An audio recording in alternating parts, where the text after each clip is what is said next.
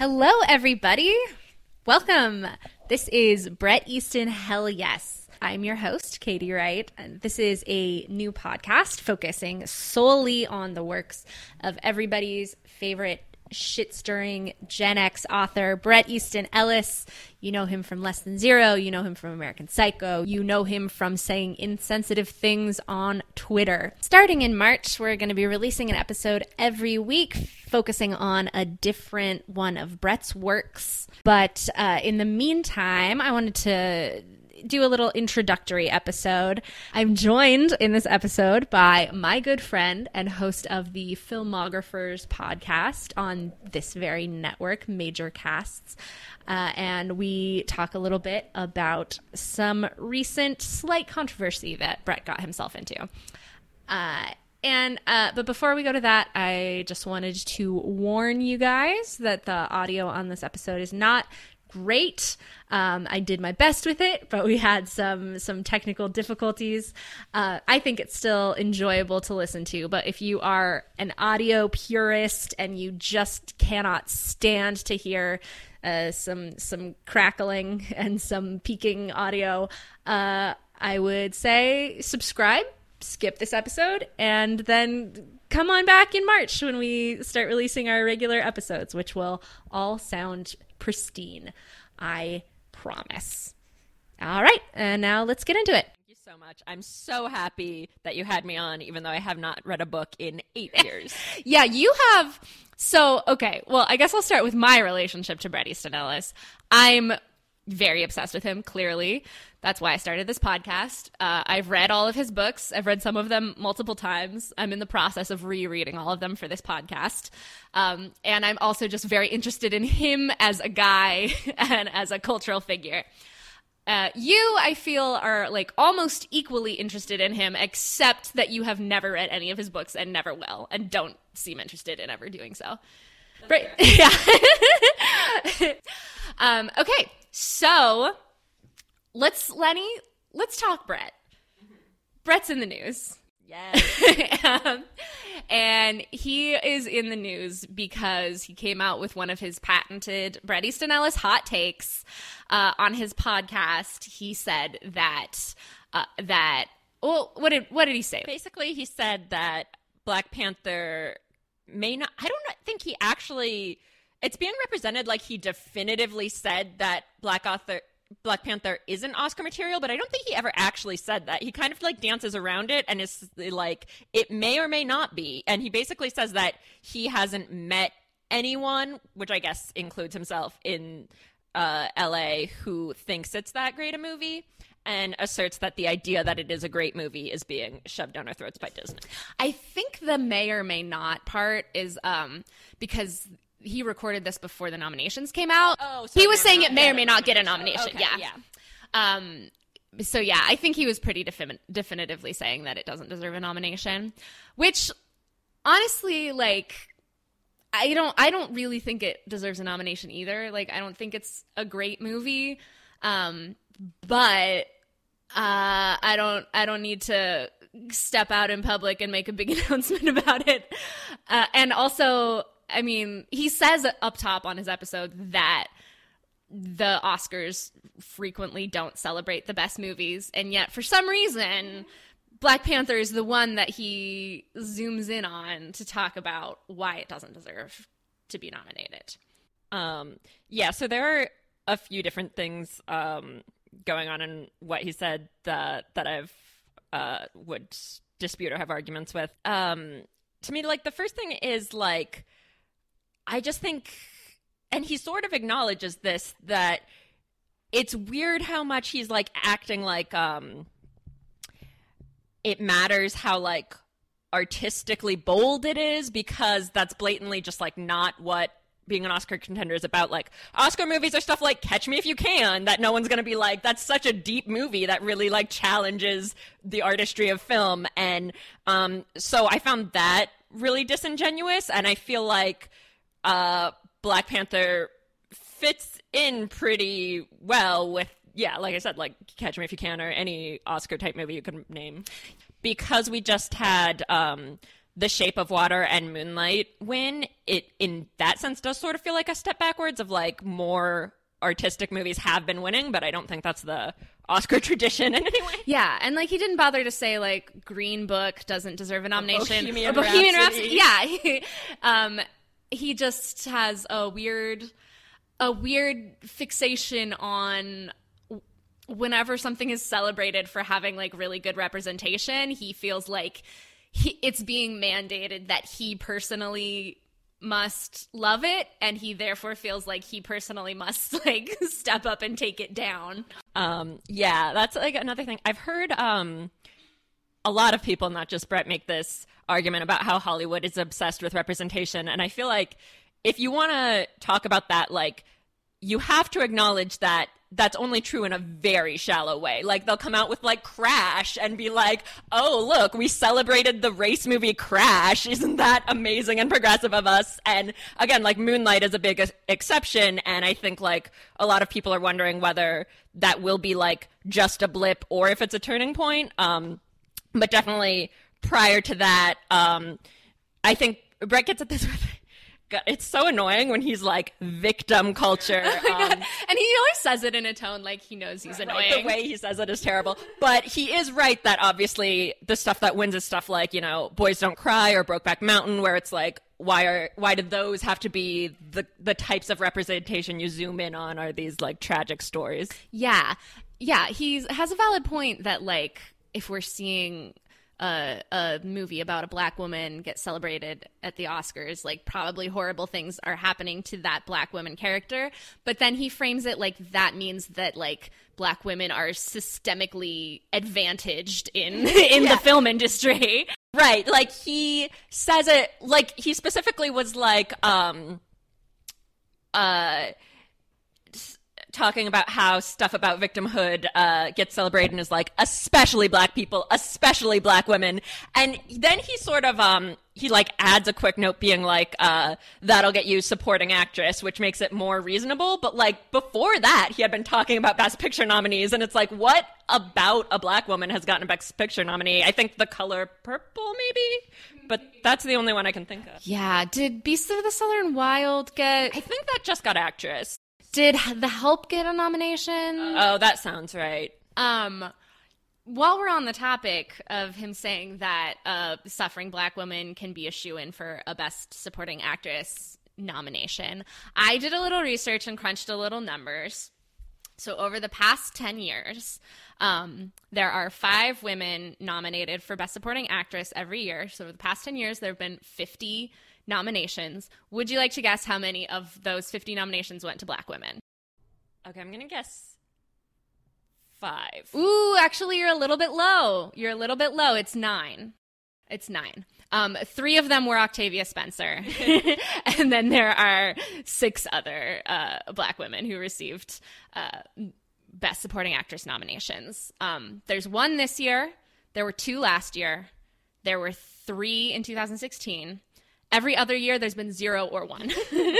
And I also think a really unfortunate thing that happens is that when a nomination does happen, people sort of put caveats on it. Like I'm thinking of when Ruth Negga was nominated for Loving, everyone was really specifically like, no one else, just she stole Amy Adams' nomination for Arrival. Yes. And like, I think Arrival is a way better movie than Loving, but I wouldn't say definitively that Amy Adams' performance was better than Ruth Negga's in any way. Last year, people were like, Denzel got nominated because of James Franco's Me Too thing. Right. Yeah.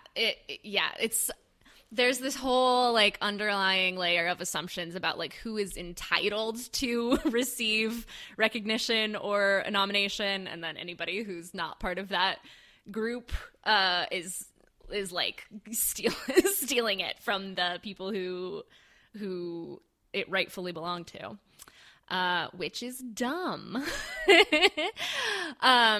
So we're coming at Bret Easton Ellis pretty hard right now, and rightfully so. I feel like he makes these controversial and bad faith, poorly thought out statements because he knows that they will get him attention more than because they feel important or necessarily true to him. Yeah, I mean, you can even tell from, like, the fact that it's, like, the top of the podcast. Like, he doesn't want it to get buried in there. And he's just, like, talking about, like, the most relevant SEO thing possible.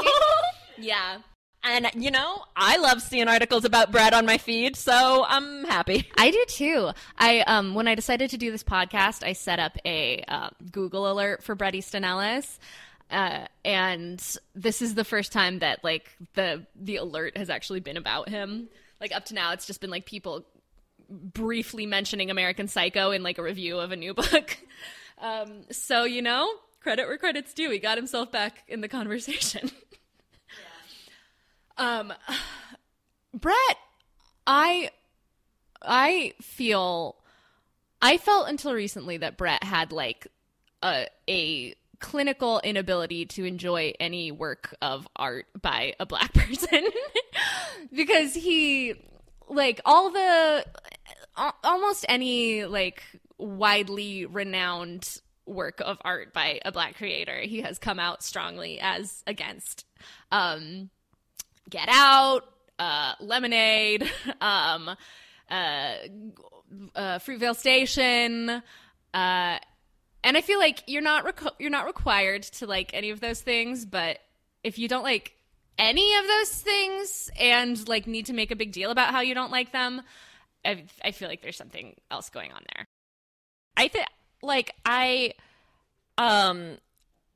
he's bad, but I can relate to, like, I think it is really hard when, like, everyone wants you to like something in a way where it feels very, like, personal and, like, you're, like, less than if you don't like it. Like, I remember having this conversation when you didn't like Inside Out. I, like, very idly was like, you're a monster without feelings, like, not really thinking about it just because I liked Inside Out so much, and, like, your reaction to that was, like, so clearly, like, a lot of people had told you that or you had been feeling that way, and I was like, it felt terrible for saying that. And I think, like, that does happen with these, like, big things that everyone loves, and, like, even more so when there's something to it, like, as Brett would say, ideology. Oh, yeah, we haven't talked about his catchphrase yet. Ideology over aesthetics. You can finish your thought, though. Yeah. But so, in that sense, like, I get why, you know, we were talking about he hasn't gone after Green Book, and I do understand that, like, even though Green Book's obviously overrated since it's, like, winning a Golden Globe and Oscars and shit, no, like, actual person ever seems like they're pressuring you to enjoy Green Book. So on an emotional level, I do sort of get that experience and why he reacts so strongly to Black Panther. So for Brett, I think there's, like, this perfect storm of, like, it does feel really shitty for people to act like you're inferior or stupid or something for not liking the thing everything likes. And then the fact that, like, obviously he is effectively being rewarded with attention when he mentions something like Black Panther or Lemonade. And, you know, it is to have a career and get people to listen to his podcast important to get that exposure. And then obviously, like, the third element in that perfect storm is, like, yeah, he's not gonna connect to art about Black people because he's, like, not just white, but, like, very, very wealthy white. Yeah, you know, I didn't think about how there is, like, a direct monetary reason for him to keep coming out with these takes, because this... Yeah, like, I think his podcast is, like, his main livelihood. Like, it's the main output he has currently, and it's subscriber only, of which I am now one, because I gotta stay up on them Brett takes. I do it for you, America. But yeah, so probably even if he wanted to stop, he would have to really want to stop putting out these takes to think it was worth it to stop. Yeah, I mean, I can see how easy it would to be cynical about it and be like, you know, if I discuss what the cinematography was like in this French film I loved, it's obviously not going to get a headline. But if I say Black Panther is being shoved down our throats, it would. Yeah, bummer. Okay, so Brett's like catchphrase. I'm not quite sure how long he's been saying this. I kind of dipped out of checking in on him and then checked back in recently. But his new thing is aesthetics versus ideology. This is my favorite phrase because, like, if you're the one coming up with this phrase, you get to choose the words and decide how to get people to take you seriously. And he is choosing to take ideology, the word that means all your morality and all your principles, and put it up against aesthetics, a word that just means surface level appearances, and be like, obviously, you guys, the world is incorrect for putting ideology over aesthetics. Because it would be so easy to just like come up with a word like, you know, artistry versus identity politics, and you'd be like, oh, okay, yeah, artistry is more important. But he really like undercuts his own argument. And it's always hard to tell with him because he is so deadpan and he's so like image conscious and like aware of his own brand. Like that being like ideology is garbage, aesthetics are all there is like a very Bret Easton Ellis character type of sentiment. Yeah. And like as we were listening to the recording, like the way he says it is like, it's our old friend ideology versus this great Bret impression, by the way. Thank you. I love how much he sounds like if I was auditioning for SNL and wanted to do Bret Easton Ellis. Like it's so it's funny. Amazing. And the way he said it, it's really like at this point he's tired of this bullshit too. Yeah. Like he doesn't want to be saying ideology versus aesthetics anymore. He's like, yes, ideology versus aesthetics again. And yeah, I feel like, first of all, I feel like aesthetics versus ideology hits my ear as like a nonsense phrase. Why did he choose to say it in this dumb way that he says it? Yeah, I don't know. I mean, I think that's just like, this is like truly how he approaches things and what's important to him. And I'm sort of like, I'm kind of like trying to learn to understand that mindset more, because I, for so long, was like very much the opposite, and I guess like still am. So there'll be things like, for instance, like Breaking Bad. When that came out, I was like, you know, this is a well-made show, and in terms of like pretty much any, you know, acting, production design, anything you could name, I would be like 10 out of 10. But for me, it was like so hard to think of it as a good show because it didn't feel about anything to me, and it didn't really have like characters I connected with. And so it took me like a long time to be like, oh, it is just like an aesthetic achievement that everyone enjoys because it's so well done. So I do think it is an interesting debate to talk about ideology versus aesthetics. Yeah, it is interesting as a debate. It is less interesting as a blanket statement of like of ideology bad, aesthetics good. And also I feel like he is clearly pushing an ideology of his own, right? That like representation isn't important. He does have an ideology, and it comes out a lot in like his podcast and stuff, but I do sort of think he is very sincere. And like when you hear what movies he likes, like I love that he loves Fast and Furious. And like I love Fast and Furious because they're about family, but I do think like one of the reasons they're so appealing to Bret is that so much of it is like, we're going to put like amazing bodies on screen and we're going to show people doing like visually stunning things. And I do think there's a sincerity to how much he's like, and like Fast and Furious is the only example, like Call Me By Your Name.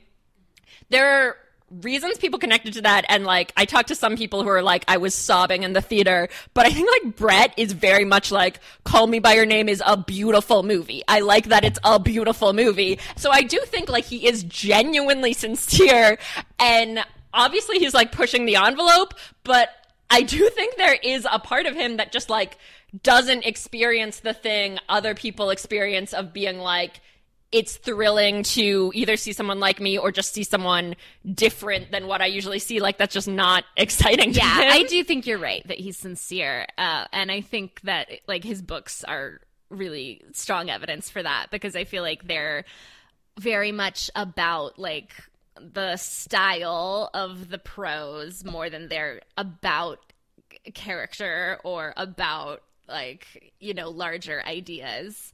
And he said on the same controversial episode, this was the episode that Jay McInerney was the guest on.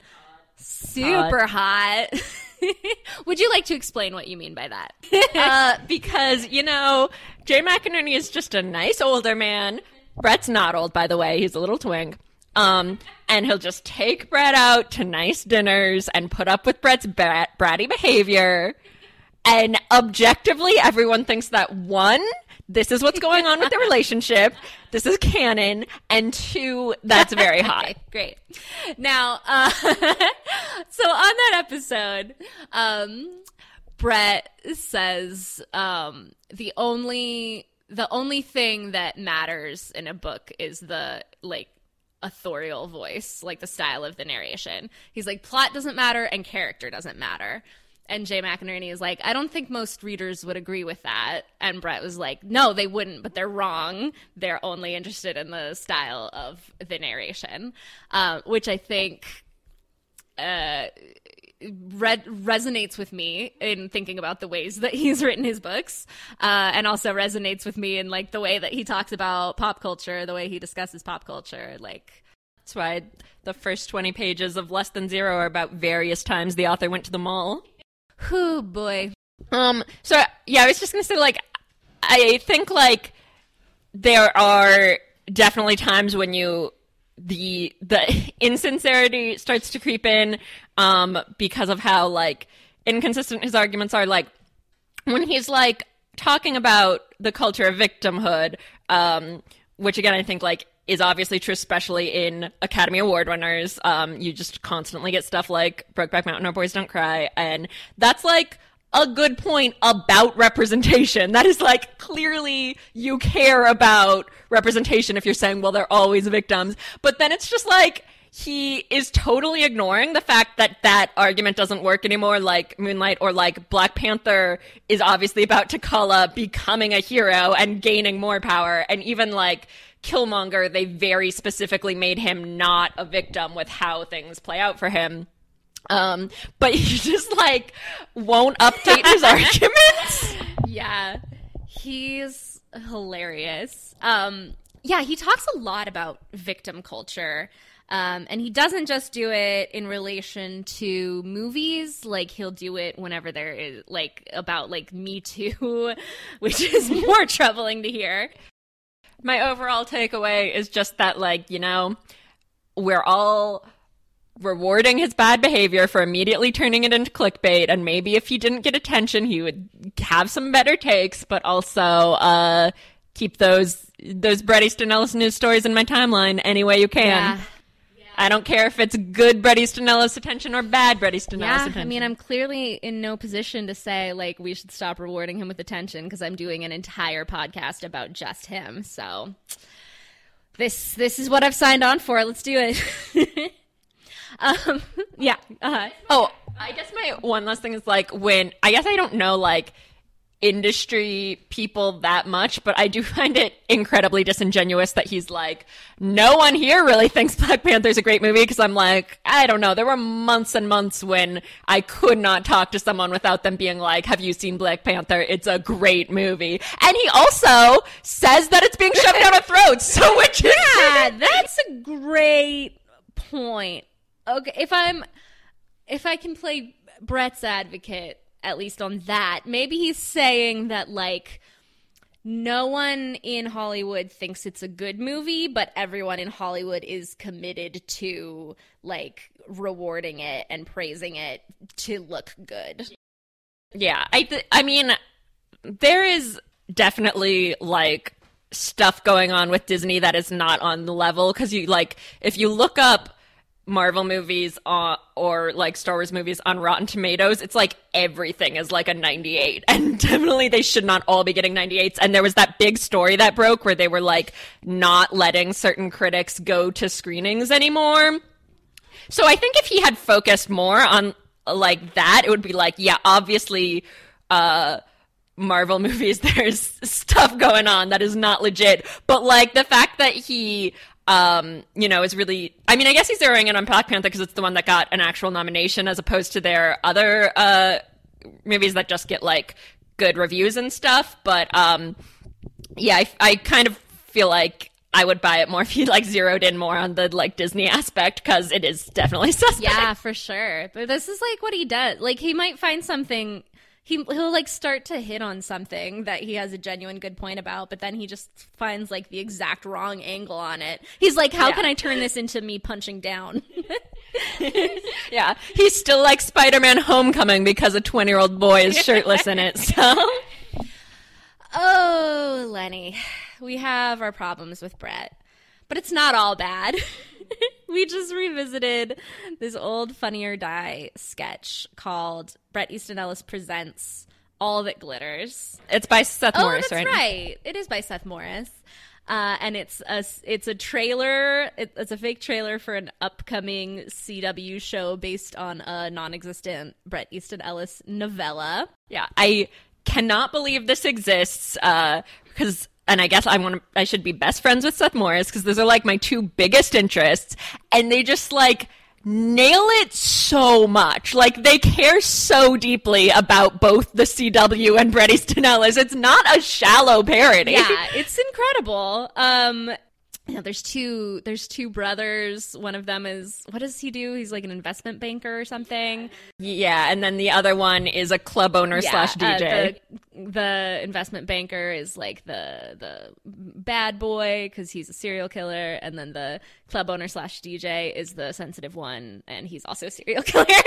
Yes, that's like the only part of it that's like genuinely where you're like, oh, okay, they elevated it a little bit. Before that, you're like, this is a CW. Yeah, and also is a Bret Easton Ellis. Is a Bret Easton Ellis novel. Like, it makes me mad that there's not a CW show based on a Bret Easton Ellis work yet because it makes so much sense. It fits so perfectly. Should be. Yeah. Okay, Lenny, I know that the majority of your Bret Easton Ellis knowledge, if not all, is secondhand from me.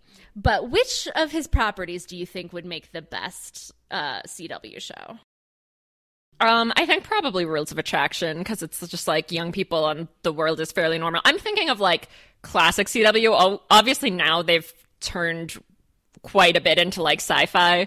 But yeah, the Gossip Girl 90210 era, definitely Rules of Attraction. I guess maybe currently like Glamorama, because that's just basically a slightly more serious Zoolander. That's like gritty Zoolander reboot, which I could definitely see current CW doing. Or if they just zoomed in on the part of Informers about a rock star vampire. Yes, for sure. And get Brandon Routh back in there. Yes. Brandon Routh was supposed to play the rock star vampire in the film Informers, and he was cut out. And that's one of the great injustices of my life, personally. But yeah, so this parody is like so dead on. They like perfectly get like the aesthetic where like all the girls who are supposed to be super rich look like they're in like Forever 21 outfits that are like 8th grade bar mitzvah's idea of what bitchy rich girls wear, and then all the guys are like in like suits that like your uncle would wear. It's so good. It's so detailed. Yeah. And there aren't that many like hard jokes. Most of the joke is like how much it seems like a real CW show based on a Bret Easton Ellis book, and then there's like slight exaggerations. Like there's a girl who Dakota Johnson is like, my character's family invented electricity, so she's very wealthy. They own the patent for electricity. And Amanda Crew is rich off a roofie fortune. Which I realized, like, oh yeah, like Rohypnol is a drug. Like somebody is rich off a roofie fortune. Yeah, that's a real thing. Fair enough. And like, I don't know about electricity, but I don't know. Maybe somebody does own the patent for that. Yeah, there aren't that many hard jokes, but one of the hard jokes is the most Lenny Burnham hard joke of all time. I'm listening. You don't know what I'm going to say next? When Amanda Cruz says... Oh, yes, yeah. Amanda Cruz says... What did she say exactly? That Bret Easton Ellis... She's like, Bret Easton Ellis? I mean, his books are amazing, and I can't even read. Another one of the hard jokes is like... I feel like there's like a specific type of wealthy gay guy who is just obsessed with making Treme jokes. And I don't know why, because no one else gives a shit about Treme. But there's like a joke where Bret's like... all sorts of shows like this were coming out, you know, Gossip Girl, Dirty Sluts, Treme. It's such a fucking weird joke that doesn't fit with the rest of the sketch. The only people I've ever heard talk about Treme are Bret Easton Ellis and then characters like written by Ryan Murphy. Yes! I would not know that show existed otherwise. And so we get to see Bret on screen. Oh, yeah, so I think cute. this might be his only acting gig. Oh, yeah, you're right. It is. I just looked at his IMDb because I was... Look, I'm not above admitting that I'm thinking about making an Entourage spec script about Bret Easton Ellis. Baby!